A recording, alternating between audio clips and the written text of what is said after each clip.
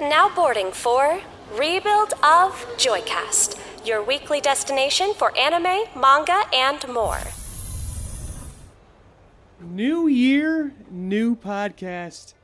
How's it going, Val? How's it going, you big sexy boy? Oh, I'm doing great, man. You know, got back from work, and I'm looking forward to talking about some anime at the end of the week with my buddy. Yeah, we record this at the end of the week. When you guys get this, it'll be like, I'm hoping the beginning of the next week, so it's not hopefully too far behind, but I think we need to kind of reel things back in. This is like a double reboot, is what we're doing right now. We've taken the branding from our old podcast, Joycast, but we've taken the structure of last year's live stream YouTube show we had, Saturday Jump, and now we've combined them to a new podcast, Rebuild of Joycast.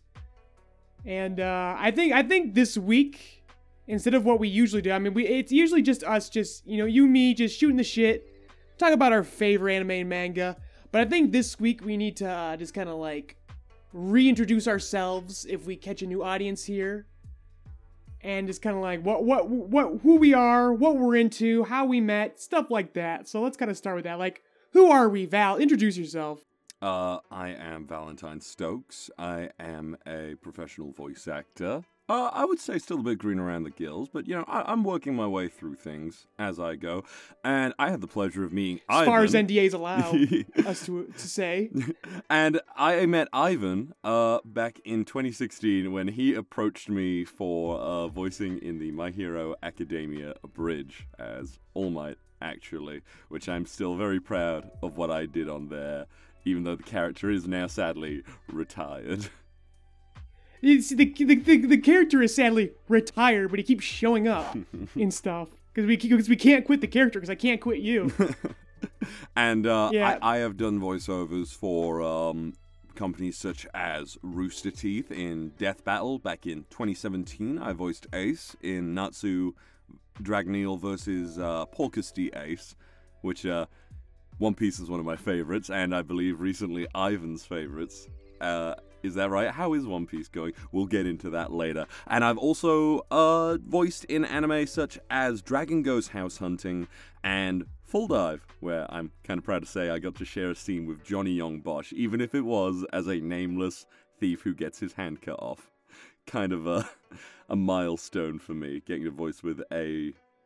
How do I put it? Definitely someone I look up to. Who are you, though, Ivan? Well, before that, I mean, you talk about doing your work with Rooster Teeth. You're in Ruby as well, motherfucker. Goddamn, I forget. You know, I'm just getting into so many things lately. I forget. That's just the it's way all popping off at once. Again, as NDAs allow. There's bigger things on the horizon. Yeah, for sure. And it's like, you know, we literally talked about this. It was like, yeah, you're in Ruby. It's like, oh shit, yes, I was. But, yeah, no, I also voiced Ambrosius in Season 8, Episode 12 of Ruby. Another really big milestone for me that I hit in 2020, but the episode only came out in 2021 due to delays, and that was a long wait. That was, something I had to sit on that for so long. One of the hardest things as voice actors, it isn't acting, it isn't getting into characters, it is sitting on them NDAs, isn't it, Ivan? It is. But please. Oh, I also voiced Zib in Lackadaisy Cats, if any of you are familiar with that. A comic that I grew up reading, not a furry. I just like the aesthetic and the beautiful art done by Tracy Butler. Please check her out. She does amazing work. And, You're a furry. and that's once again another milestone I hit in 2020. God, when I think about it, now that you've put me on the spot and asked me to like talk about these things, holy shit, I hit so many milestones in 2020. Arguably very tumultuous year for everyone, including myself in many ways. But please, talk about yourself, Ivan. Talk about myself. I'm Ivan Leroy. I am the president and CEO of Joyride Entertainment, the very network this podcast is on. I'm a man of many hats. I'm a writer. I'm a director. I do a little bit of voice work, not much. Nothing to brag about like Val can. Honestly, you don't give yourself enough credit. I think you have a very good voice, and I think you're a good actor. Thank you. But most importantly, and what I'm most proud of, at least what's published right now, is as Val mentioned how we met, our abridged series, our anime parodies on YouTube, on the Joy Out Entertainment YouTube channel, such as My Hero Alternative and Dr. Stone Abridged, among many others. But what I'm also the most proud of, coming up soon, is my first published original manga, Paramedic, that we are getting so close to completion. And I cannot wait to share it, but unfortunately, even though I own the property, still NDAs cover a lot of things I cannot speak about yet. Even on my own shit, man. But yeah, that's it for us. And then you and I, as you mentioned, we met working on a parody, and we have just been best bros ever since. So much so that we now like to monetize our friendship via a podcast. That's how you take your relationship to the next level, folks. Damn right. I was gonna say, I still like to think about the fact of where I came from versus where I definitely feel like I'm going, steadily but surely. Exactly. So that's who we are. What do we like, Val? Like I said, like literally this podcast, well, it was briefly, it was like one episode of a podcast, the old Joycast. Mm-hmm. Then it became a live show called Saturday Jump, where we discussed anime manga. This show is literally just our private conversations. You and I used to just meet for what I call tea time once a week, where we just sit and just talk for hours about just manga and anime. Because that's just what you and I love. What we were watching. Yeah. And it's so funny that now since then, we are now actively involved in those industries. So it's like we were fans, now we're fans, appreciators, and now we contribute to the medium. So that's kind of like the niche, the kind of the hook of our show here, folks. We're not just fans and appreciators, we're also insiders. We are very young creatives who are literally breaking in as we speak. So we have some very interesting perspectives on the things that we love, because we're also a part of them. But yeah, like now, let's say we talk about who we are. What's the kind of anime and manga you like, Val? Ooh, I like, as you Loaded know, question. You know very well. I like shonen, but I've definitely moved more into like the appreciating seinen, more mature, dark stories and whatnot recently. As you know, as in the previous podcast, we had a nice little thing that I really enjoyed, and we both did Manga Rochambeau, where we really got some insight into what each of us really enjoyed reading, essentially.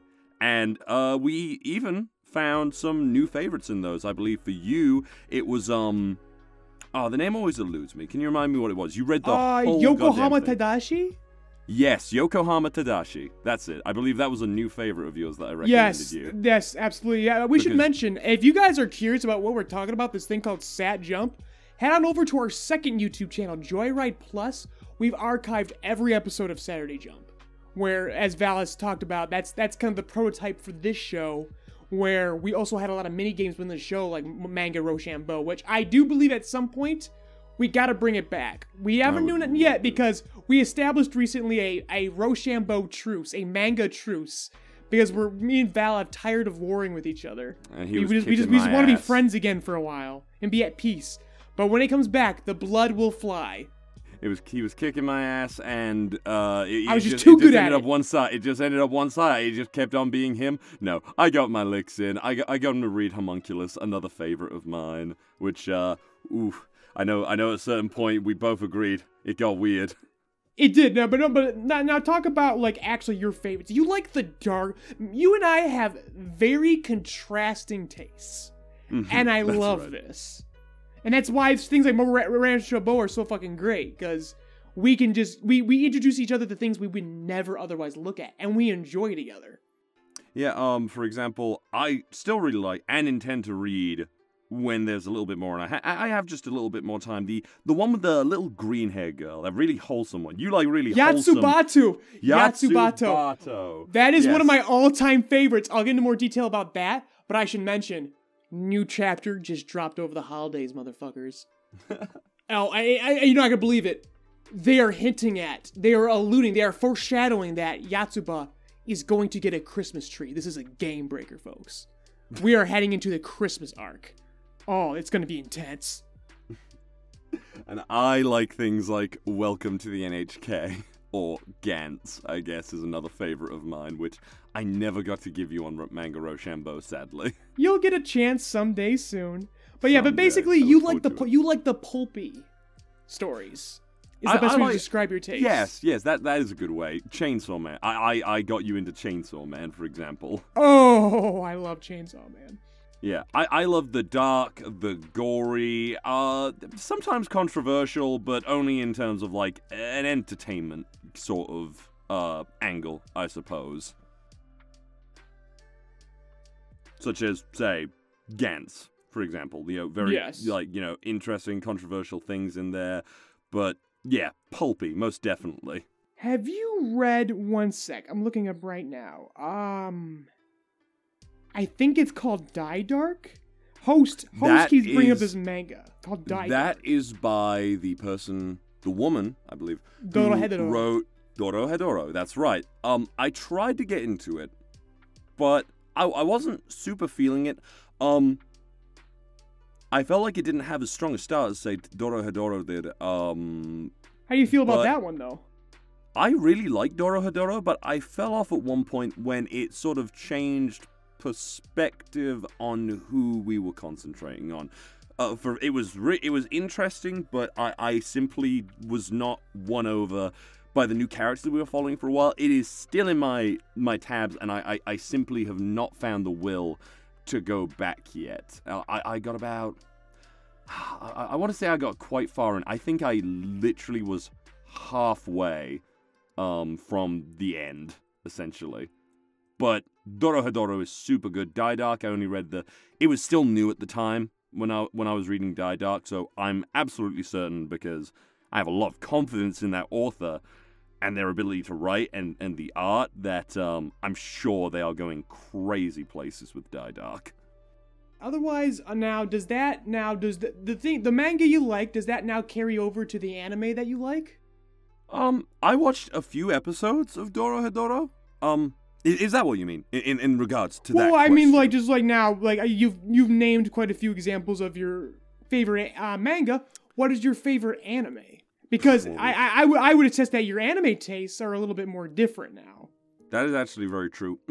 I would say that is mostly because a lot of seinen it usually gets kind of messed up in the anime industry, I feel. Take for example, Berserk. Berserk, arguably one of the greatest manga to ever come out. Never had a good anime. But you are actually very right, because Golden Age Arc had a good anime. Yeah, Golden Age Arc was a good anime, but I was actually having this conversation with a friend of mine, also a very big Berserk fan, at work even. We were talking about the fact that Golden Age Arc is really good, the original 90s one, but obviously if that would have come out now and everything, it would be like held back by the limitations of the time and everything. And I don't know, but I would have to say you are absolutely right.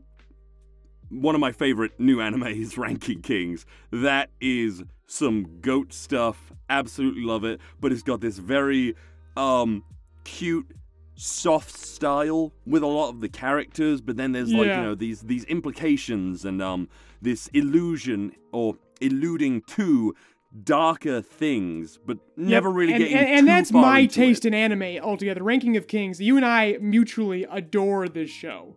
It's brand new, only 12 episodes in right now, and we already both agree this is the greatest of all timer. Oh, for sure. I'm elated that we probably have another 12 episodes to go. I was thinking 13 episodes, that's probably all we're gonna get. Now we might have 24. I'm so goddamn happy. And that right there is how you get greatest of all timer. This is not a seasonal fad anime. This one's going all the fucking way, baby. It's not even doing a second core. It's just right away. There it is. Holy shit. Yes. Oh my gosh, and the new OP's going hard. So goddamn hard. Like, I love first opening. Got on YouTube Music, listen to it. Oh yeah, the first OP's a bop.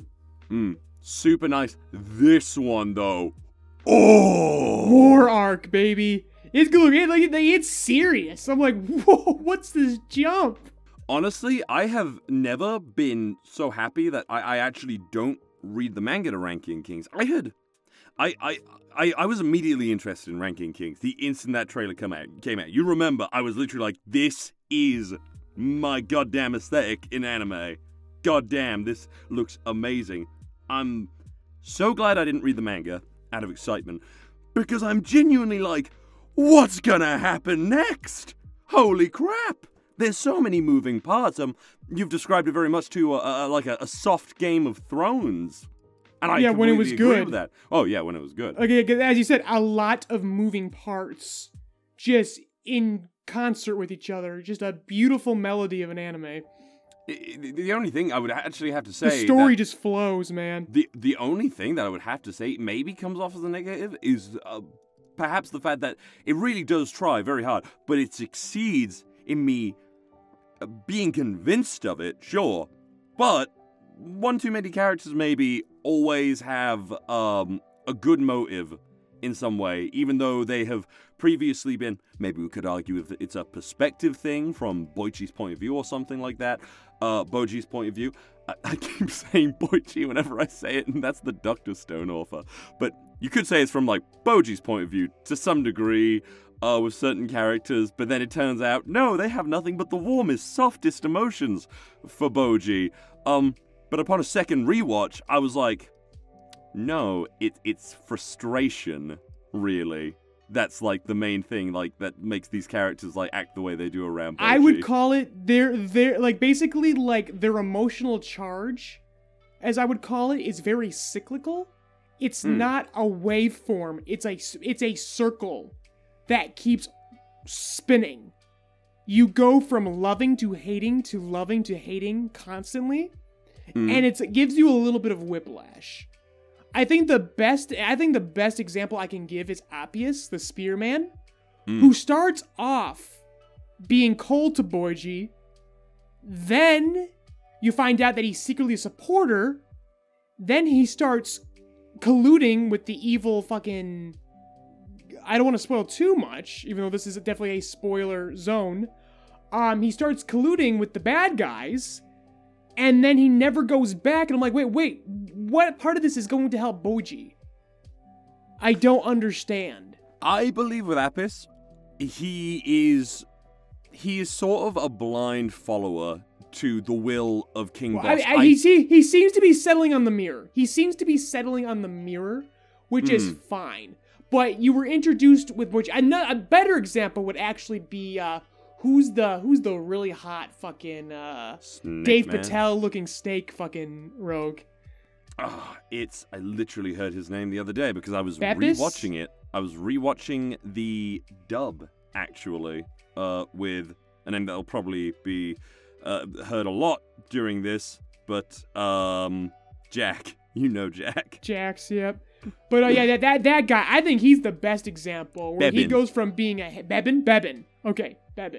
He goes from being a full-on hater to being a full-on supporter to being, I didn't really care. And it's like, he's the guy who really goes in circles. See, and it's like, at some point, you do gotta settle, or you gotta make good on your purpose. And I feel like there's only one character who's ever truly done this 210% satisfactory, and it's, who's the guy we said that you'd be perfect in playing? Boji's teacher in the underworld. I know. There's so many characters. I don't know why I'm blanking on these names, but there's so many characters. Despa's brother. Despa. I think he is Despa. Is it? He is Despa, yes. Yes, it is. Yes, Prince Despa. Prince Despa. He's amazing. Yeah. He never does a circle. He has the ebb and flow of a waveform. And he keeps his intentions pretty much the same since the beginning. He's motivated by money and vanity. I was literally thinking about this at work, and I was like, oh my god, Despa's my favorite. Yeah, he's my favorite too, because his motivations are very... Everyone else has a million fucking layers of motivations, which is great for the story, but 12 episodes in, we're getting a little bit frustrated that we haven't really settled in yet. Like, this is our only criticism for the show. Despa has always been Despa. He's always been very vain. He's always been very pompous, but he's also been very kind. He's never hidden his kindness. Never. He immediately meets Boji and goes, I don't know if I can help you, but I'm gonna do my best because you gave me money and because you're really cute. See, I like Bebin. Upon a rewatch, I like Bebin because Bebin's the one who stood out the first.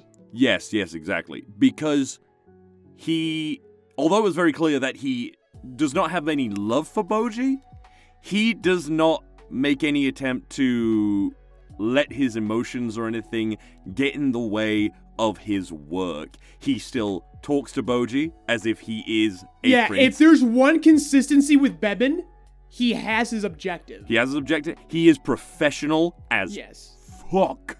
Yep. That so is I Bebin, like him basically. too. The one who confuses me and ticks me off the most is King Boss. He is too cryptic. Nothing he does makes sense. Between him and the mirror, there seems to be a lot of missing dialogue. They're not even retroactively revealing their plans. It feels like these two do not communicate at all. Or they do, but they cut the scenes and we don't get to see. And to its detriment. He's the one that is legitimately frustrating. I understand that. I can't keep up with these guys. And I don't understand why they let the queen just run around after what went down. I like I said, they are too cryptic. No, you're absolutely right. They are too I cryptic. wonder that too. He literally planned a coup. The coup didn't work, and he went, oh, they don't even get his reaction to it. Life just moves on. And I'm like, we are missing a lot here. I love the pacing of this series, but sometimes it's a little too tight. I get the impression we're losing that things for now. Boss, everything is a test that he is creating for these people. Yes. So it is a case of, if this doesn't work out, then if anything, wonderful. I have the right people behind me. It's like in the backstory of Bebin, where I believe he goes up against Bose or something, and Bose is initially interested by Bebin's kindness towards a certain formerly three-headed snake, but it only has two heads now, and he just swats him away like a fly, and then he's like, this guy didn't die. Yeah, you're gonna be a captain. You didn't die when I swatted you like the bug you are. You're gonna be a captain and defend my son. I or something feel like that's that. our end game. I feel like this demon he made a deal with is the end boss, and I feel like everything we've done up to this point is a fucking test in preparation. Ivan, I promise you, that demon is going to have a backstory. I was watching on the way home before this podcast. I rewatched that opening. Oh, I don't fucking doubt everything in this fucking series has a backstory. That's why it's so fucking good. And also frustrating. Because I was thinking about this. And you as, you're very familiar with writing. You're good at writing. And you know all the stuff. Is having so many flashbacks a good thing? Would you get frustrated. write a story with this many flashbacks? Flashbacks are important. It's because you don't want to reveal too much too soon. I think if there's one story that's currently running in our modern entertainment fucking cycle, I think One Piece does flashbacks the best. Across all media. I admittedly do get excited for a good One Piece flashback. Flashbacks are context. That's what they are. When a character's being a dick, and you don't want them to soften up too soon, and you're like, but your audience, because the audience is soft. The mainstream audiences are soft. They have a very low threshold for characters who are a little too harsh. You'll notice in One Piece specifically, the harshest characters get the best flashbacks. They really do. Senior Pink? I'm going to say Traff Law, most notably. Yeah. Yeah, so you got it, and you don't want to soften up that character too soon. So how do you do it without betraying their characterization, their their present characterization. You show their past. What made them the way they are today? It is important. But at some point, when your entire series is flashbacks, your main plot suddenly becomes the in media res. And I do not like in media res. In media res is when you reveal things too soon. It's more like you're showing the future. And the purpose, and when media res is done right, it's used as dramatic irony. The audience knows something that the characters, when we finally go back to the present, do not know. But if you don't do in medias res right, then you take away the stakes. What I'm fearing of Osama ranking is the fact that there are so many flashbacks. The flashbacks are starting to look like the present, and the present we are supposed to be invested in is looking like that future, where it's like I'm losing the stakes right now. Like, for example, the snake. I would feel more bad for the snake if I didn't realize the snake already survived. Of course. Yeah, this story really treads a line, but I think so far it's doing just fine. Agreed. Again, because of the fact that we talk about it this way, and I think this was a good primer, guys. This is the show that we fucking adore, and look how much holes we just poked into it. Now imagine how we talk about your average favorite, like My Hero Academia. So that's a major thing about this podcast. We talk about My Hero Academia weekly, is what we do. And we like to tear it apart, because we love it. But we see a lot of problems with it. Unlike Osama ranking, My Hero Academia is far from perfect. But I want to just put a pin in that, because I do want to get back on track of our favorite manga and anime. I think this is a good segue for me. Where you start with your manga and your anime, I'm going to go from my anime to my manga. My anime is very similar to your taste. I like the cute, colorful, well-animated. I like Squash and Stretch. I like Mob Psycho 100. I like Ranking of Kings. Odd Taxi. Kaguya-sama Love is War. But then we want to get even further, deeper in my dives. I like the 97 Berserk. I like Violet Evergarden. I like Neon Genesis Evangelion and the rebuilds. One of my all-time favorites is Hajime no Ippo The Fighting. The list goes on with me. But more importantly, segueing into my favorite manga, I am utterly shonen trash. I love shonen. I love to read it.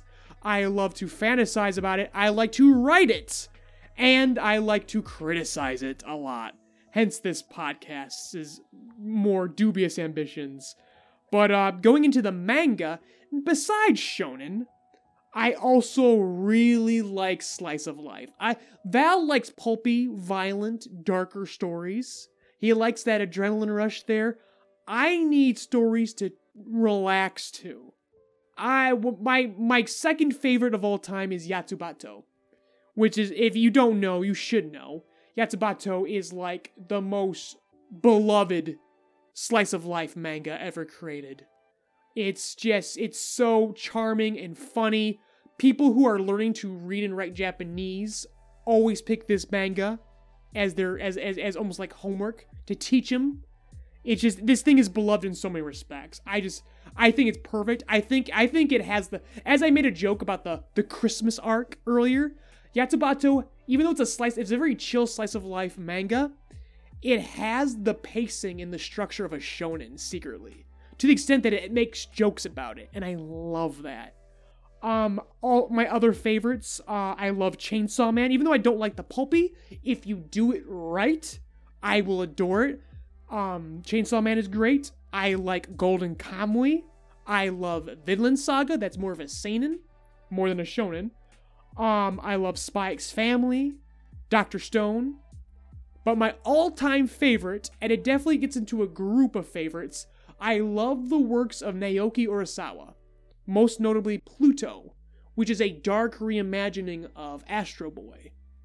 That's told through... That was another one I showed you. Yeah, exactly. Through the conceit of a murder mystery.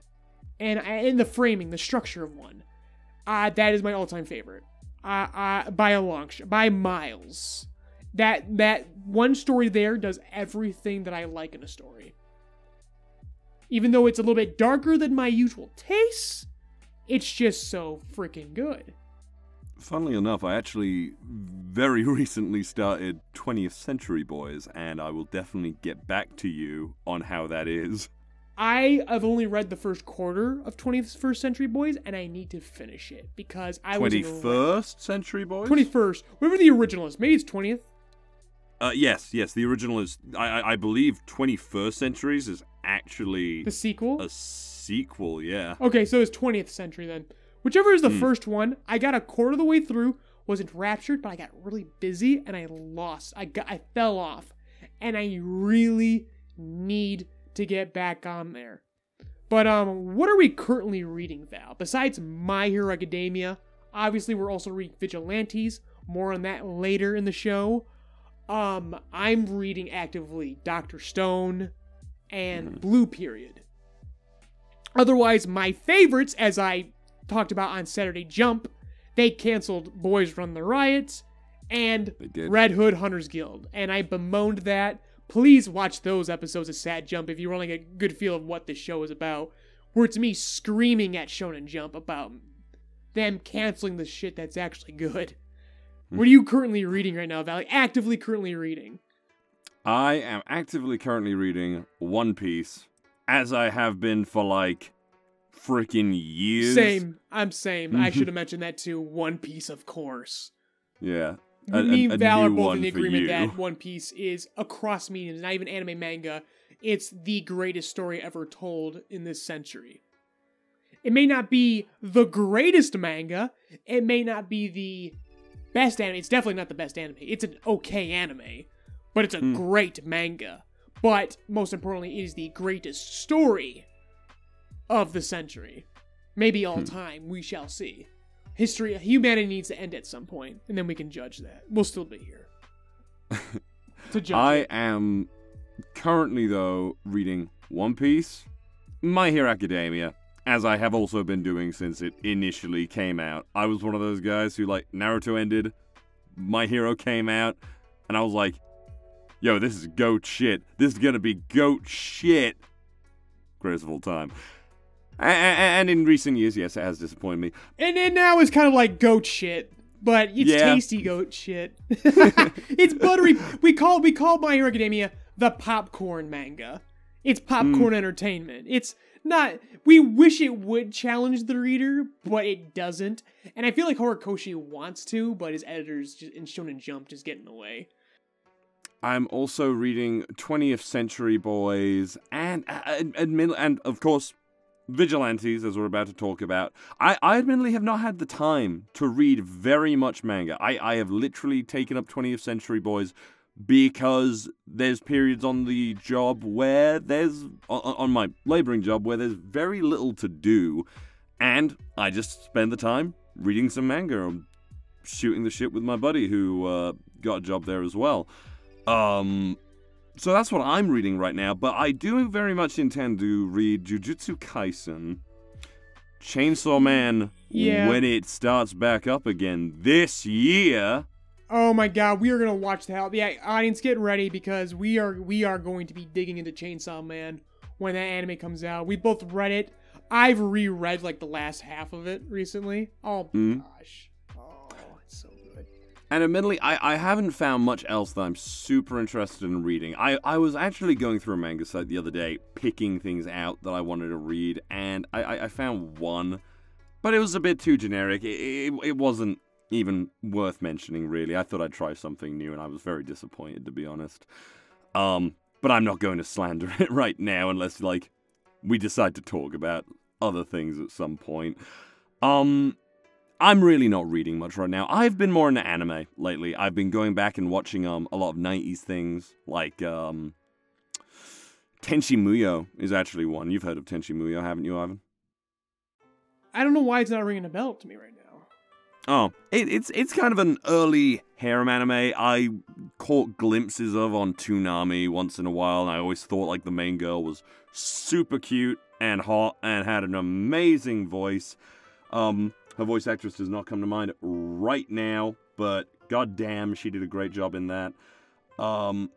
And I really enjoyed it, but sadly it's an OVA that has carried on for years and years and years, and the episodes can be like 40 minutes to an hour long, and some of them are really mid.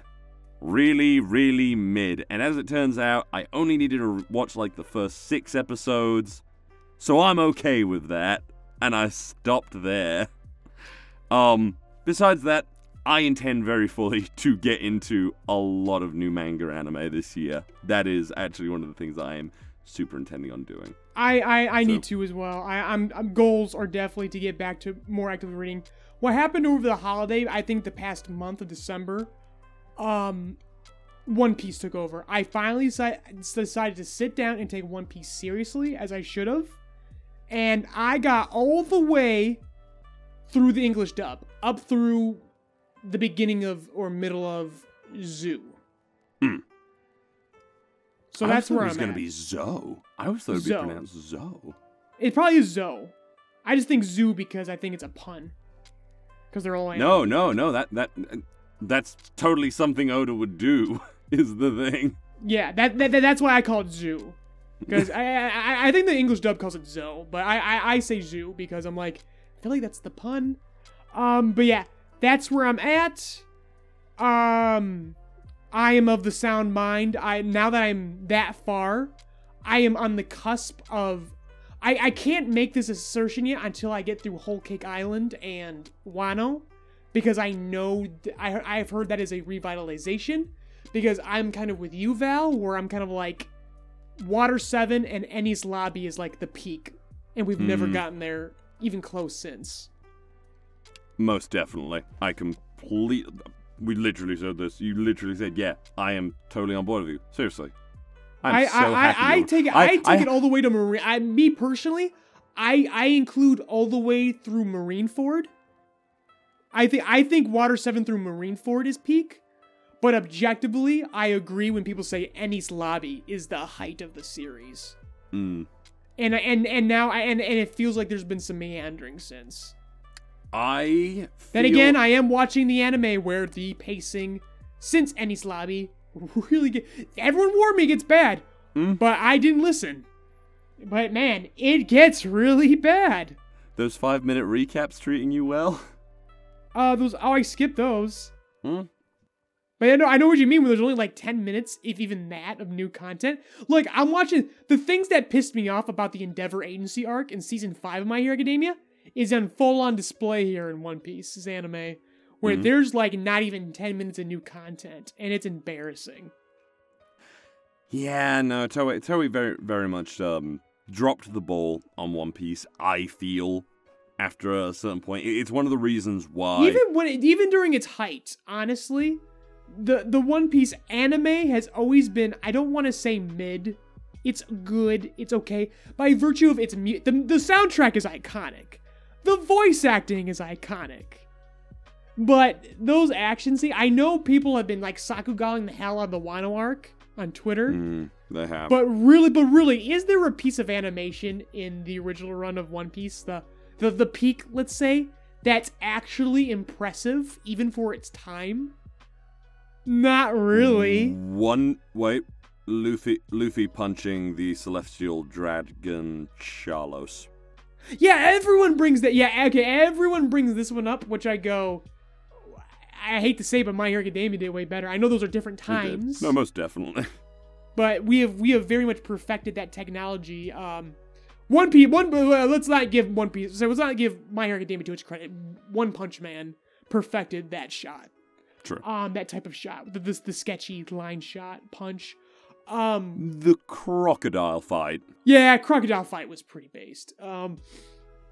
But yeah, but holistically, considering how many episodes they are, even if stretched thin, One Piece's animation is not very impressive. Now the manga art, it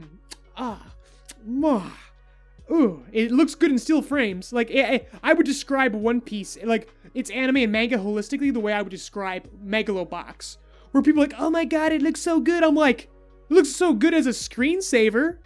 like, individual frames look good, but in motion, it's kind of mid.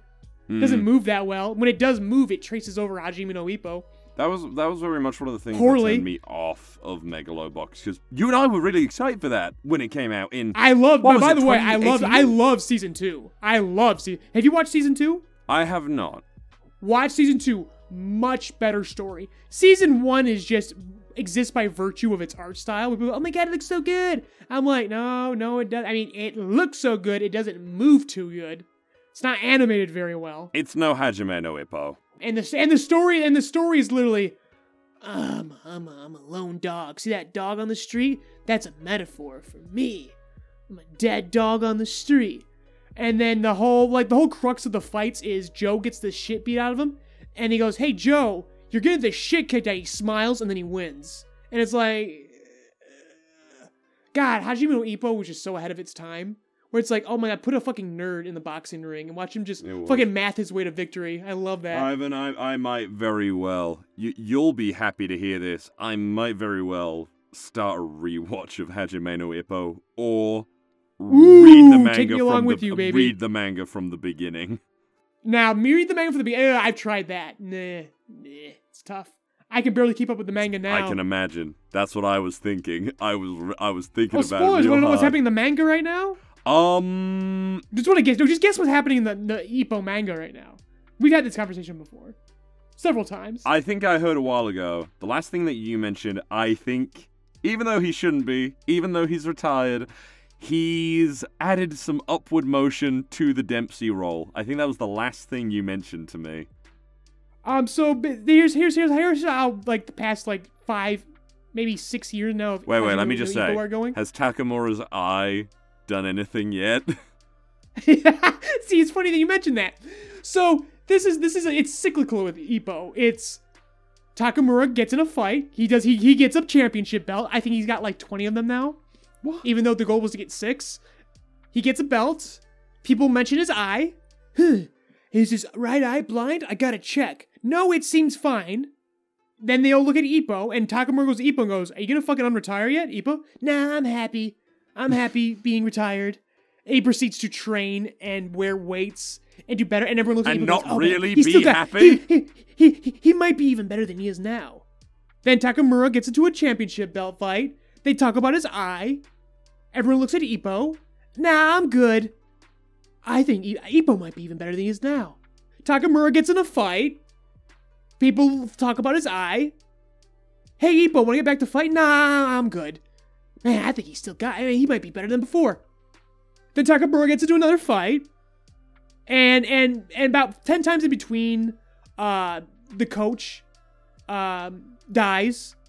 Except he doesn't. He just gets really sick, and and they talk about he's at the end of his life, but it's been like 10 years, and he's still alive, and he's still coaching. I hear. Oh, and then Takamura gets another fight, a championship fight, and then Ippo still got it somehow. That's Hajime no Ippo right now. It's infuriating. I am under the impression that George Morikawa, the motherfucking man, refuses to end this series until One Piece ends first. I think he's playing chicken right now. I think he's being petty. I think he's being freaking petty right now. He wants the distinction of the world's longest running manga. He's close. Neither of them have it. It's something else. I forgot what it is. It's a really old story, but they are getting very... it's the one about the policeman. Yeah. Isn't it? The one about the policeman? But both who's, like, Oda and getting Morikawa are getting very close to the longest running all time.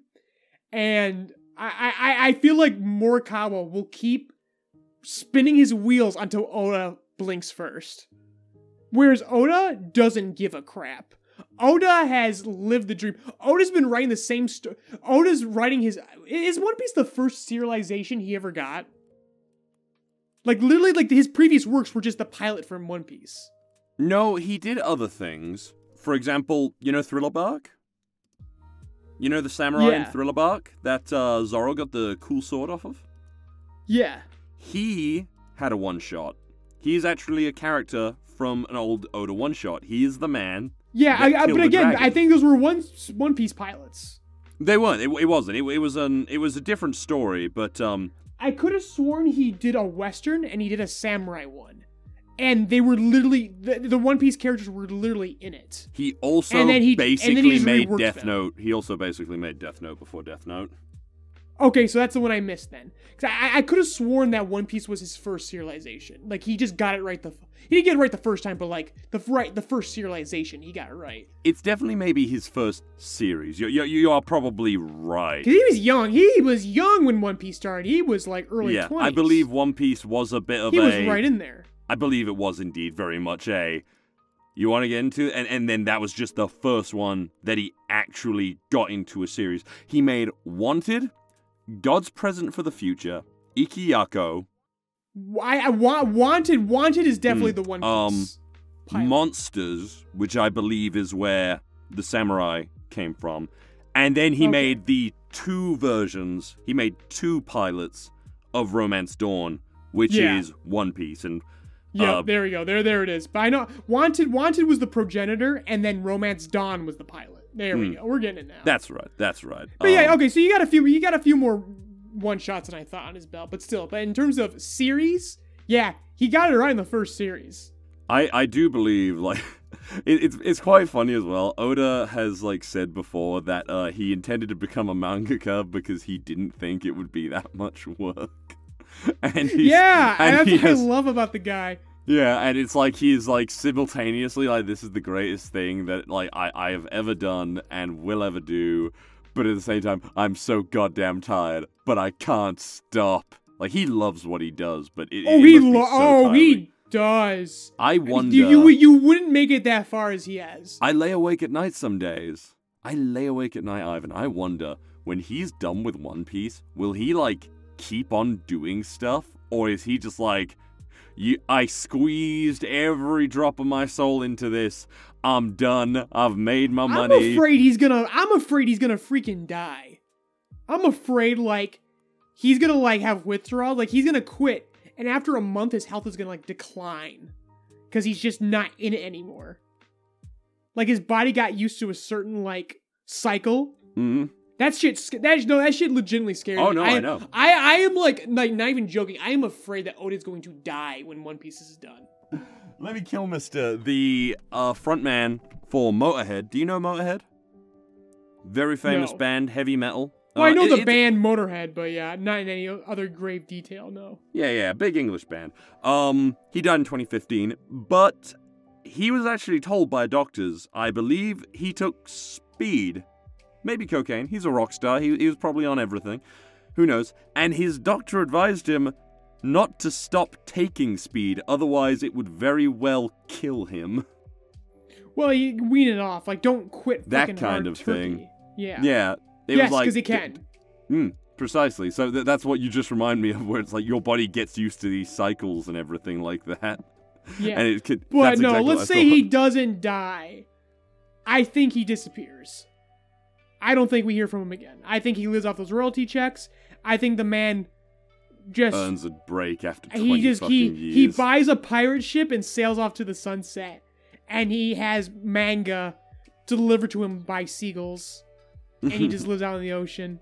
And he just enjoys his life and has a very happy, well-deserved rest of his life. For sure. But that's the thing. One Piece is such a wide story that must come from so many places, creatively. He's changing settings. He's got we're going from these great vast desert countries to islands literally made out of cake and sweets. Yeah, you think if he did another story, it would take place in the world of One Piece, but it's just going to be in a very concentrated setting. Yeah, honestly, I would agree with that. I think that's what, if he wants to write another story, I feel like that's what he has to do. I would be very happy if he did carry on making manga after One Piece. I wouldn't blame him if he's I retire. Who wouldn't I'm want done. more Oda? But I would be so interested to see him explore other avenues of creativity and a new thing. To do it again, start over? Oh, exactly, and just do his thing for something smaller scale. I want Oda to have something more small scale after One Piece, and I agree too. Something more intimate. I agree with that too. After Fujimoto, Don't Look Back and stuff like that, I want Oda to do one-shots. You'll be very upset to know I still haven't read it. I haven't read it. I was waiting for people. You disgust me. I do this a lot, and you know I do this a lot. Whenever something gets a lot of hype, I tend to go about my business, and I wait for that hype to die down. Because I did it with Parasite, which I don't know about you. I think Parasite the Maxim is a really good anime, a really well-paced, good-ass anime, and I'm glad I waited so long because I was spoiled rotten when that first came out. Everyone was talking about it. So that's what I usually do with things that have a lot of hype behind them when I hear about them. And you know that. But I will read it soon. I may very well read it over the weekend, as I do genuinely want to chill out, read manga, and practice for a certain something that I'm not telling anyone, nor you, but I'm super excited for. You'll find out eventually. Yep. All right. So we're getting towards the top of the hour right now. Want to do our weekly My Hero Academia discussion? Hell. And by weekly My Hero discussion, I mean we're just not going to talk about the mainline series this week because, as we said during Saturday Jump for the past couple weeks, literally nothing is happening. Nothing that we didn't already know. Pretty much. I was very disappointed with the newest chapter. I wasn't disappointed. I'm just like, yeah, cool. I love Hatsume. She's based, but we need to move forward because you just announced that the series is ending in a 1 year's time, which I say bull crap. No way. No way. We'll have that discussion next week. Next week, let's focus on the ending of My Hero Academia. That'll be next week's topic. Because there's a lot we can talk about in regards to that. But this week, let's just focus on what's really important. And that's My Hero Academia Vigilantes. We talked about spinning its wheels and nothing really happening. But basically for the past couple weeks, while nothing's been really happening in My Hero Academia, for the past half year, My Hero Academia Vigilantes has been in the middle of a huge, long, extended fight sequence. And we are now finally entering the climax of that fight sequence. Was it worth it? Yes. Based on 116, worth it. Okay, so here's what happens in episode. So now that we are no longer a live show, we no longer have a visual component. We now need to give overviews of what happened and be a little bit more descriptive of what's going on. So let's kind of summarize what's going on here. So in the previous chapter, Koichi has been trapped in a parking structure as the final villain he's fighting, 6, has taken on his giant kaiju energy beast form, and he's now destroying the parking structure with Koichi completely injured and near death inside. He's trying to buy time for All Might's arrival, but it's gonna be too late. Koichi either is going to die or he's gonna fight. And in chapter 116, he goes deep into his mind, into basically the afterlife with Knuckle Duster. Knuckle Duster, it's alluding to the fact that he's dead, and I do hope that's the case, because Knuckle Duster definitely needs to die. He is a product of another time. He is a man who's done a lot of irredeemable things. If we talk about the issues with vigilantes, he's the poster child of problematic vigilantism. That being said, he is the motherfucking man. He is the best mentor in the entire My Hero franchise. All Might tosses and turns at night. He cannot sleep knowing that Knuckle Duster is a better mentor to Koichi than All Might is to Deku. This chapter 116 just had me in tears, man. He seemingly dies, and he just meets Koichi in an unconscious state. And he just talks, and they're just walking together. He's got his hands in his pockets, and they're just talking and reminiscing together. And Koichi's like, "Oh man, I must be dying." And Knuckle Duster's like, "Yeah, someone's dying." And it's just really sad, but really heartfelt. as they're both kind of crossing paths, but while one is just on the verge of dying, but Koichi's going to live on. He'll get past this. All right? He's going to make it, but they're kind of crossing paths. As Koichi's crawling out of death, Knuckle Duster is walking towards death. They're crossing paths, they're meeting, they're talking for the last time, and they're just talking about the relationship, they're talking about how fast Koichi's come, and of course, during this, Koichi gets another power-up, because of course he does, because while Deku just gets handed a new, distinctly different quirk, Koichi expounds and builds upon the one quirk that he has, and how he adapts it. And he seems to have unlocked a way to move his completely broken, battered... Apparently all his bones are broken, but he can use his repulsion to now lift his body up. I'm skimming over these chapters. This series is so dumb, I love it. It's dumb in the best ways. I'm skimming over these chapters as you speak, and I just want to say, if you look at page 14 to 15... Holy shit, why is Knuckle Duster's face, why is his smile so goddamn so warm. Nice? Again, it's genuine. Remember I talked about, like, in the making of My Hero Academia, or My Hero Alternative, My Hero Abridged, or My Alternative, I talked about how I saw the manga and the anime first, like the images of All Might first, and decided his characterization based on that. That smile is so fake. And we know it is. We learn in the series... later in the series that it's true. All Might is a genuinely nice, charismatic guy. But that smile hides a lot. It's a marketing smile. It holds a society apart. He has to smile.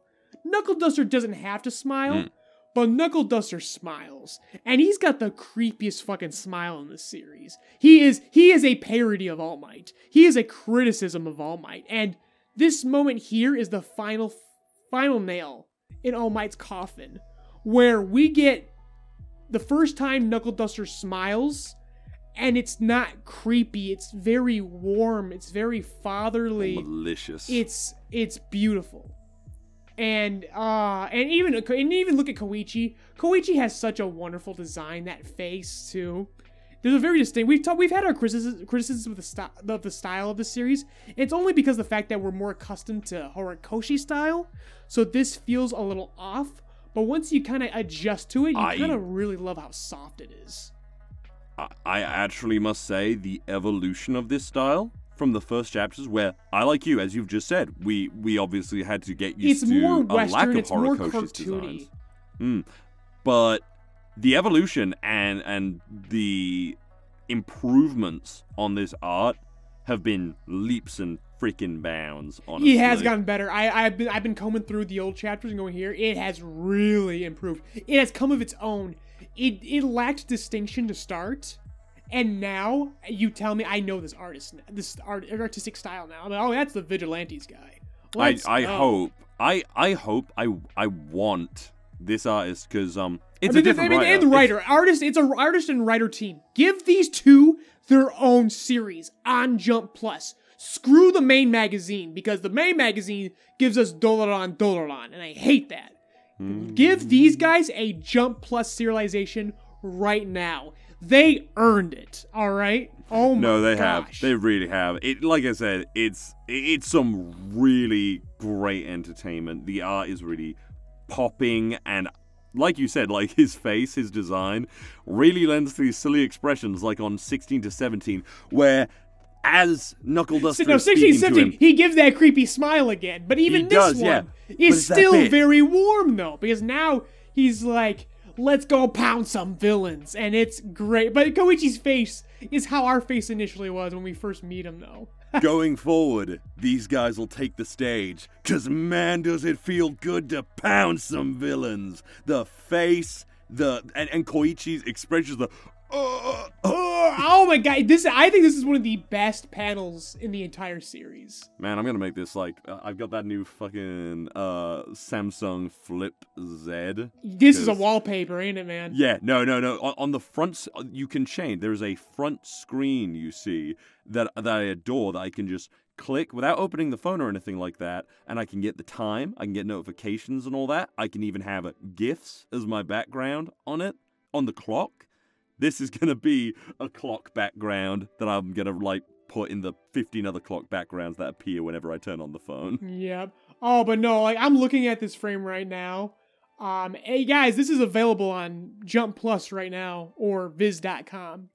Although I think when on YouTube this will be up to date, because this will arrive on YouTube on Monday, but I think we're actually going to be like, I think we're going to be kind of archive, we're going to be grouping up, saving a few episodes before we go on the podcasting platforms. Mm-hmm. So in that case, I mean, buy this. Guys, you should be buying this series. This is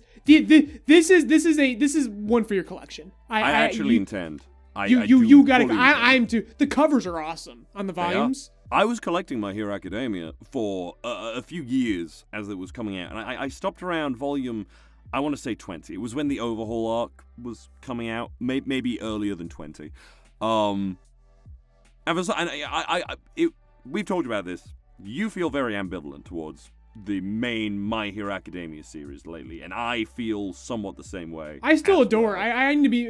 I need to be clear. I love it. I love it. I love it. But it can be frustrating because I love it so much and I want it to be better, and I don't believe. I guess just because how I know about the writing and editing process, I feel like Horikoshi is stifled a lot, and it frustrates me. I think you and I both believe that the people who actually love things the most are the most critical of them. Yes. For sure. But I actually fully intend on buying My Hero Vigilantes, even if I don't have the mainline series. Yeah, I want to collect it too.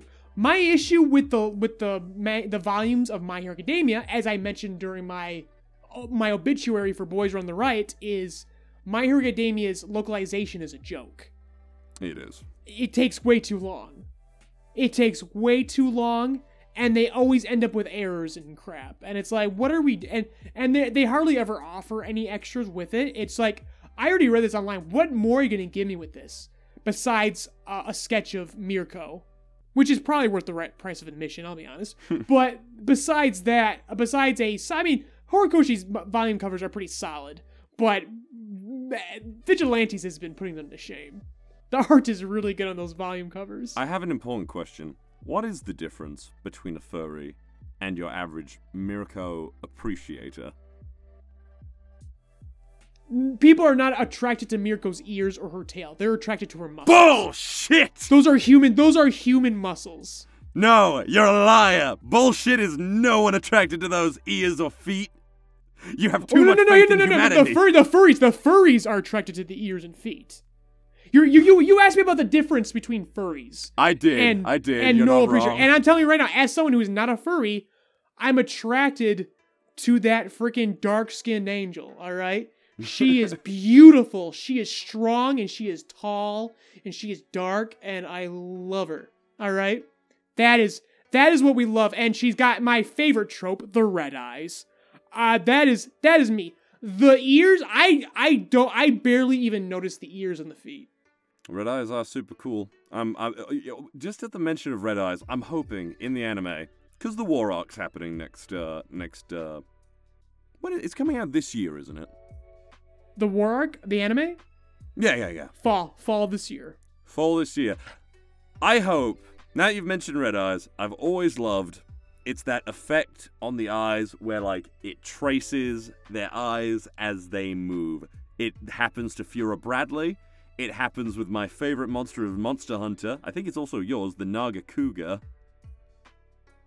You remember that one? The leopard with, like, the beak? Oh, and Monster Hunter, yeah. Yeah, that's my favorite. We need to get back to that.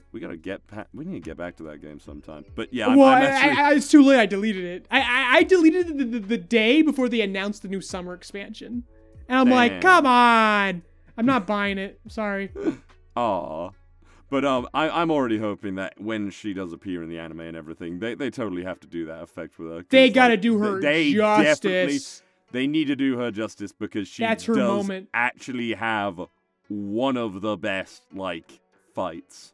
Yeah, and before we move on the Mirko discussion, because I know some people are gonna get mad about how I just described Mirko. Because someone will find some fault, even though I meant it very lovingly. I do love those qualities. She is dark-skinned, yeah. Yeah, and I love it. But I know that just by saying that's going to piss someone off. My biggest crush in the series is Endeavor. So checkmate, Flat Earthers. I am even and if any one character in the series is my type, it's Endeavor. So get checkmate. I'm down. Back on the topic of vigilantes. So go back to the part where we kind of derailed on him unlocking a new power. He unlocks Crawler Knuckle style, where he gets his repulsors become brass knuckles. Well, they're light knuckles now.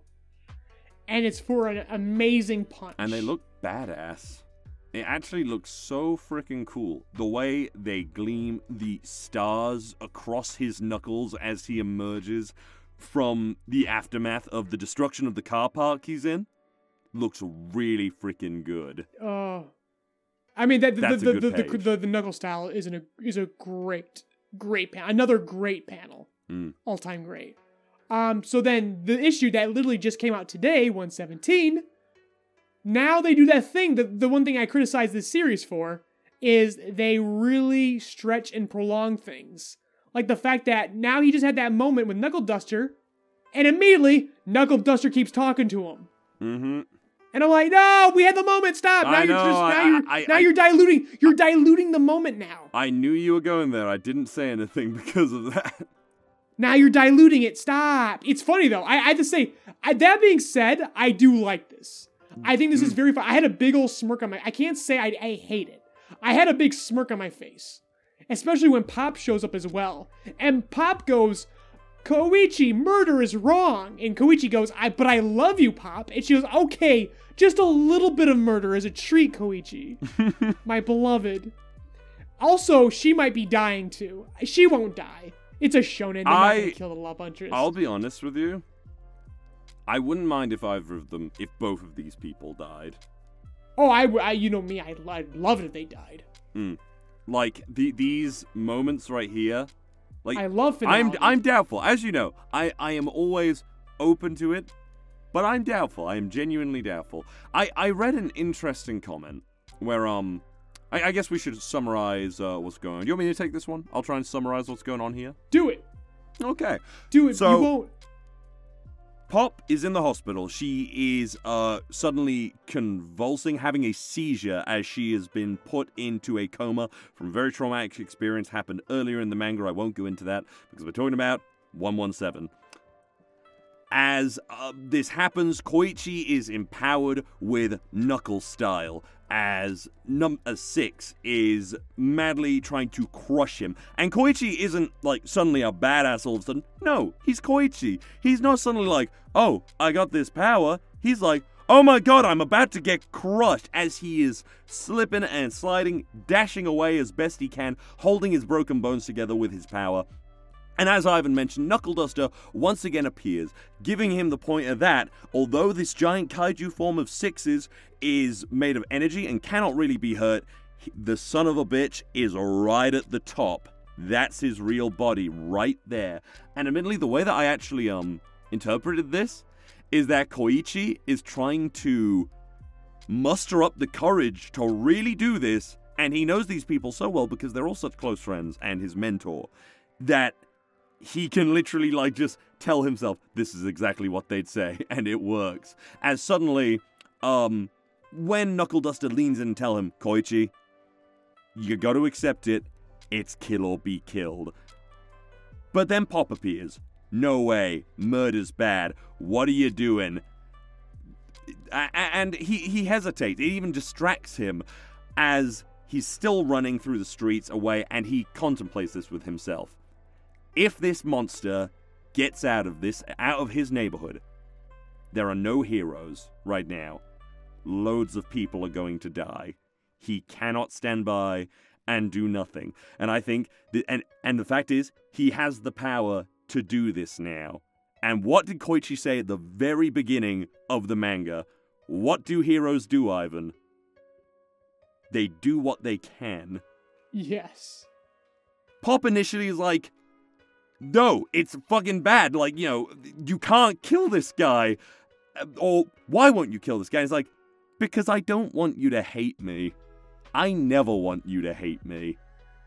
Sending our love interest, into a fluster, and she's like, Baka! God damn it! Go ahead, as you said, kill him, do it, Koichi, feed the bloodlust within, as she does what Pop does best. She skips up into the moonlight with a very beautiful shot of her ass. Of knuckle Because they do. They do. No, the moon's Page shining 12 to in the night. 13, another old-timer right here. But no, what's interesting about this shot is that start how you finish. Literally, this series opens on them all falling from the sky. Very true. That's a very astute observation. And I love that. I love that foil. As Pop confesses, she will always love him. As Six brings down the fist one last time with the intent to kill, we get an amazing shot of Koichi throwing a punch, very reminiscent of a Deku shot, I feel. I think when Deku was like doing one of his big punches. Yeah, of one of many smashes that should have ended his career ages ago. You freaking posted this shot. I'm sad you did, because this is an amazing shot. Get it done, hero. As he lets out an explosive punch that rips through the kaiju form of Six. And that is where the chapter ends. I really not freaking through the head, enjoyed though. Not through the head. Basically, Knuckle Duster mentions that the only way you're going to beat him is you use that punch on the head. And he won't do it. So this right here is like, he's gonna reform you like, oh, that's it, haha. And we'll find out Koichi's big plan.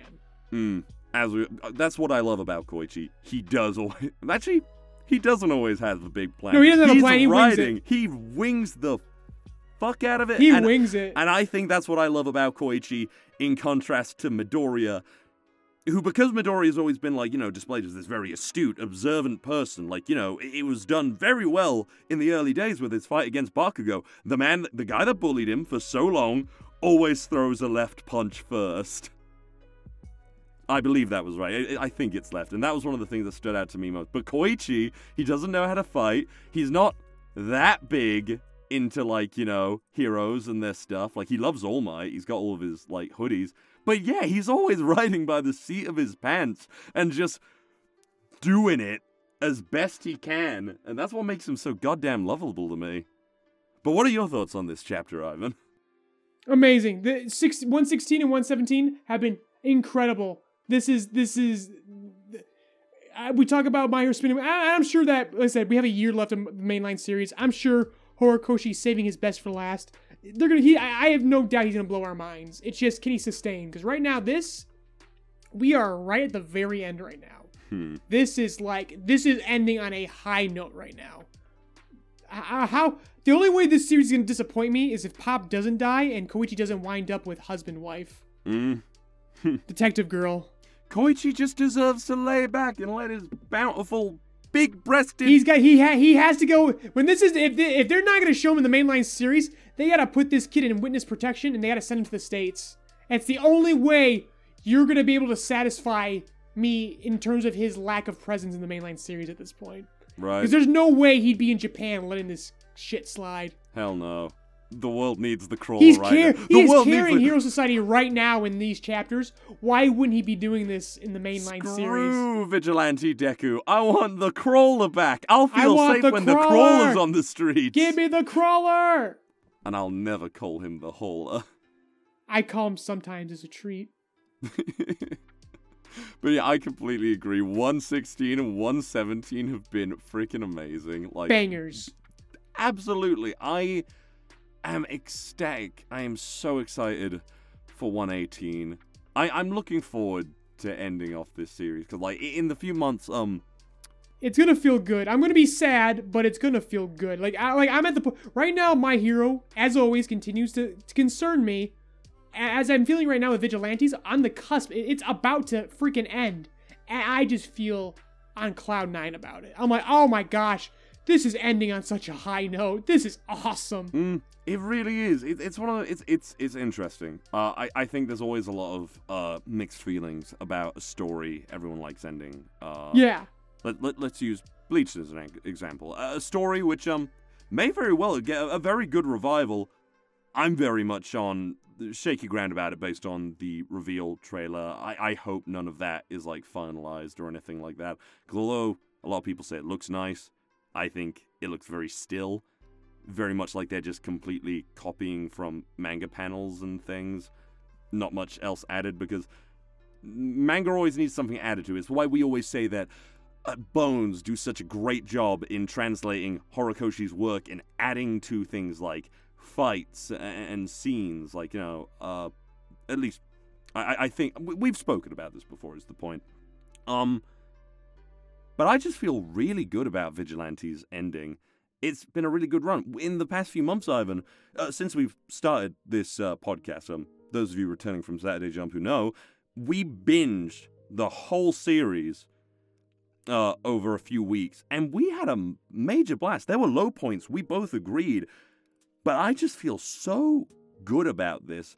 Hideyuki Furuhashi, I believe is how you say his name, and Betancourt, that is the writer and artist, have done such a great job on this. I never knew I would enjoy a spin-off series to, frankly, a good manga. A good manga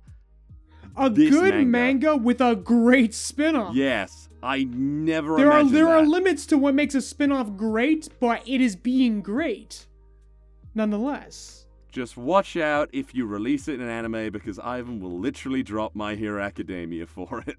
I will drop My Hero Academia Abridged in a heartbeat to do Vigilantes. I know you would. And I would get on my knees and do a lot of begging if I could get into that dub. This is the rules that Sam operates on.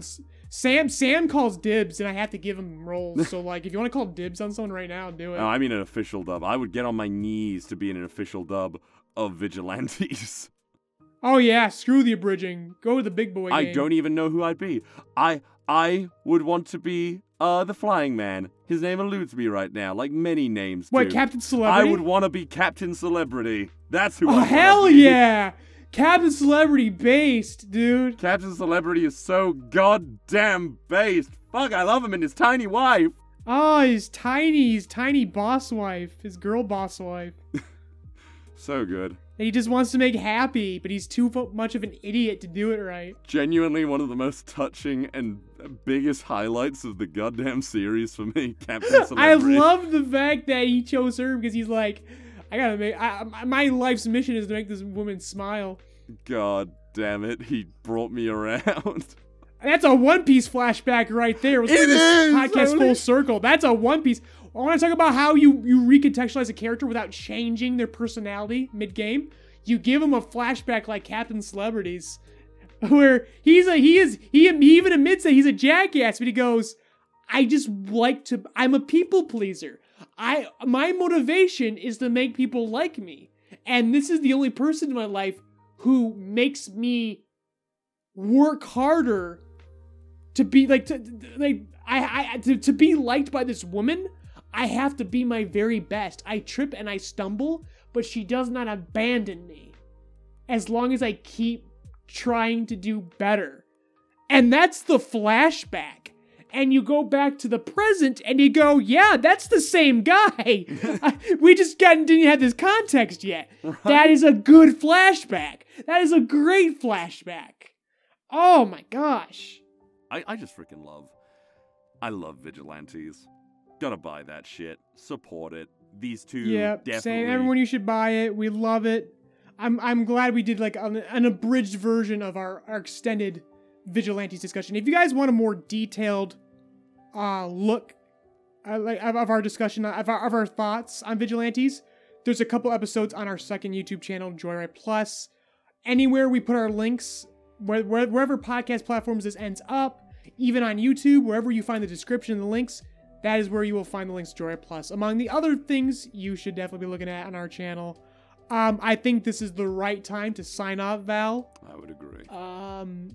Good first episode of our reboot, eh?